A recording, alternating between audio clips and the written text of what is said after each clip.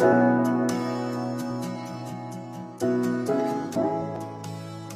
listening to the Troy Chi Alpha Podcast, reconciling students to Christ and equipping them to transform the university, the marketplace, and the world.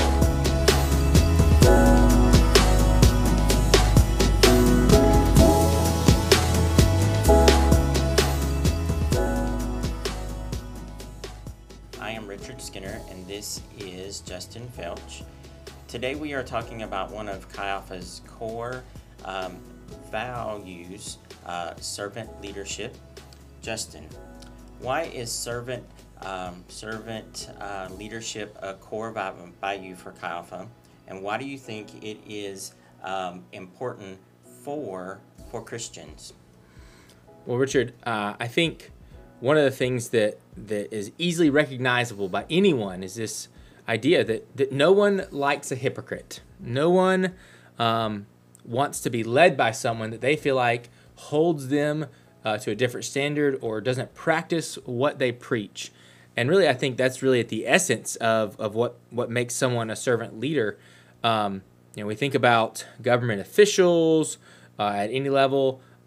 We've all maybe witnessed things that we thought looked like corruption, and maybe it was blatant, or maybe it was subtle. Maybe it was a politician who takes a bribe, or maybe it was a leader who makes rules and laws that other people have to follow, but they themselves don't follow. All of these have at their heart this idea that someone is leading for their own benefit and not for the benefit of those who they are leading. And they're all really just different expressions of sins that happen in our heart, whether that's selfishness or greed or lust or a host of different things that can motivate them. But the end result is their actions as a leader, they benefit that leader personally, but they're not beneficial to the people that they're supposed to be serving.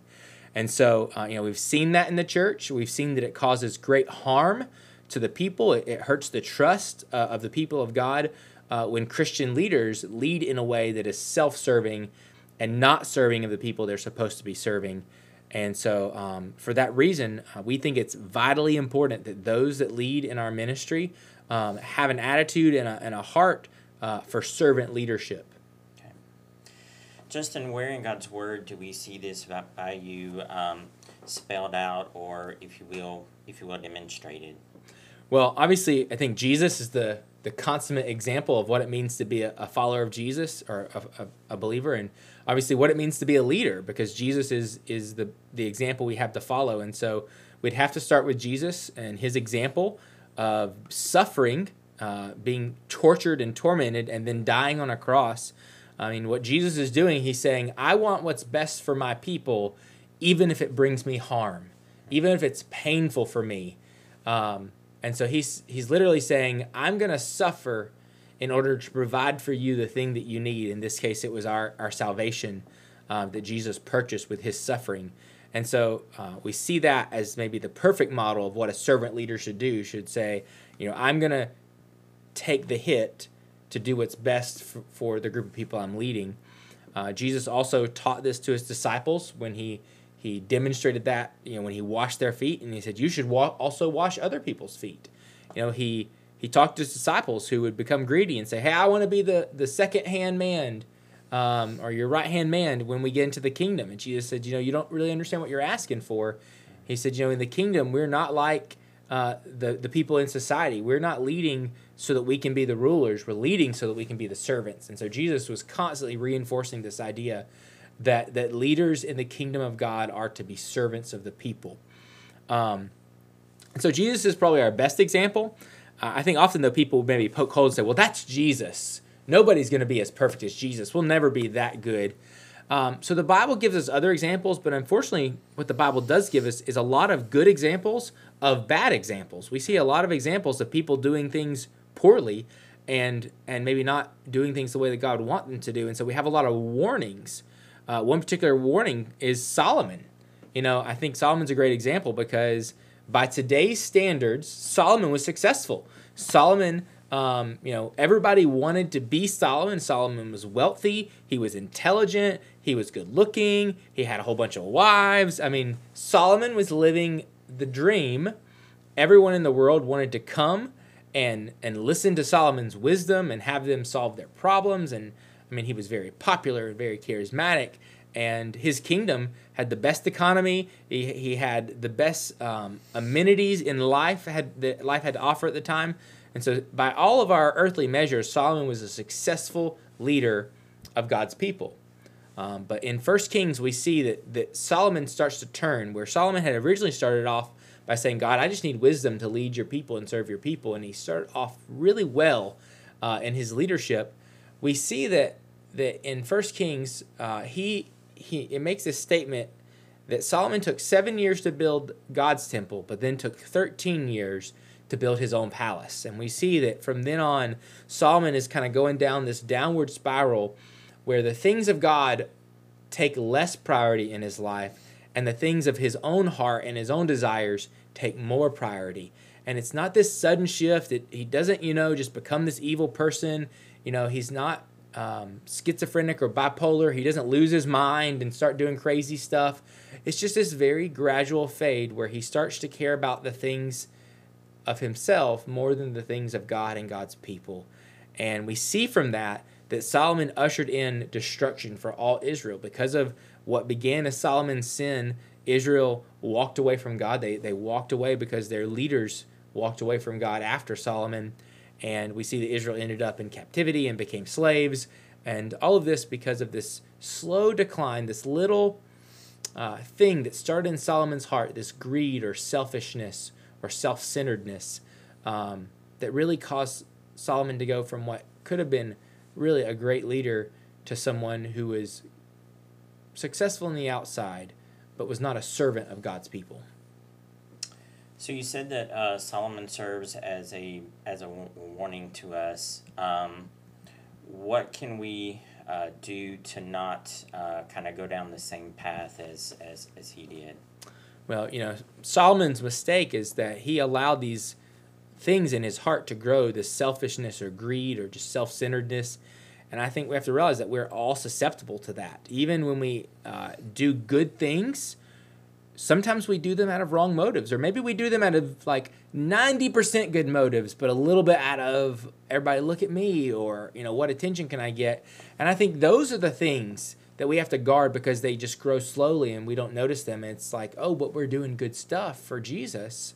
A little bit of bad motives is okay. And so I think the key for us to take from this warning is that we have to guard our own hearts and keep our hearts pure in all of these things.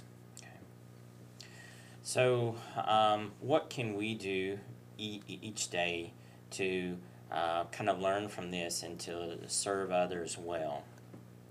Well, it begins by just understanding that nothing belongs to us.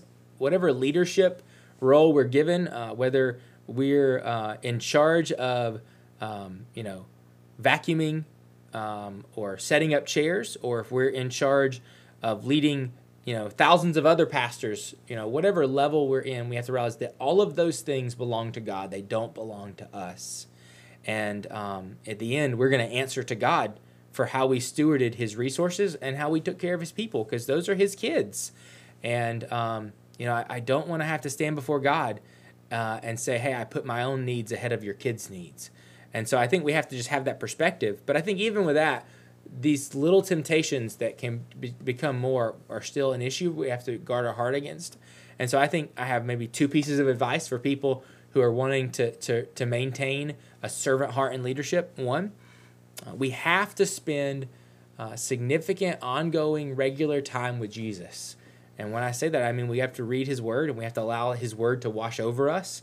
And then we also have to ask him, like David did, God, search my heart and see if there's anything unclean in me. See if there's selfishness. God, check my motives. And we have to listen to the Holy Spirit to guide us in those things. And so I think that's the first thing. The other thing, the second thing I would say is we can't be left to our own devices because we're often blind to our own sin. We're often blind to our own miscues and missteps, things that maybe are so subtle we may not pick up on. But if we have mature, sincere believers around us who really love us and who really love God, and we allow those people to maybe look at us and say, hey, does it appear that maybe there's a wrong motive behind this? Does it appear that the way I'm leading is serving me and not the people I'm supposed to be serving? Is there selfishness? Is there greed? Is there lust? There are other things that I'm desiring more than to please God. And I think allowing those people to speak into our lives is the key.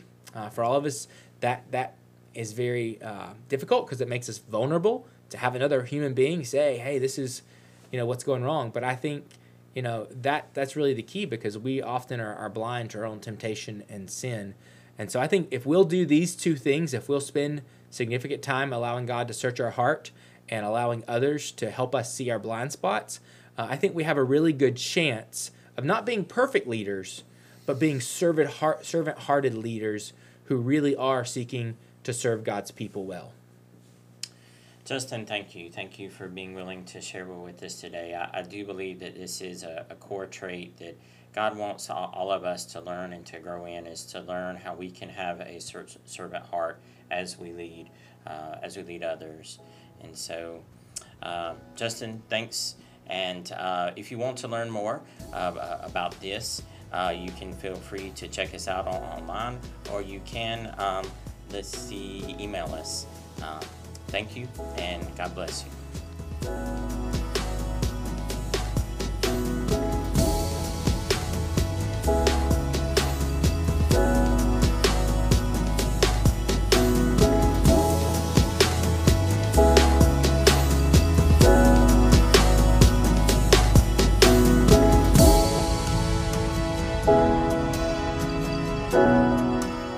Thanks for listening to the Troy Chi Alpha podcast.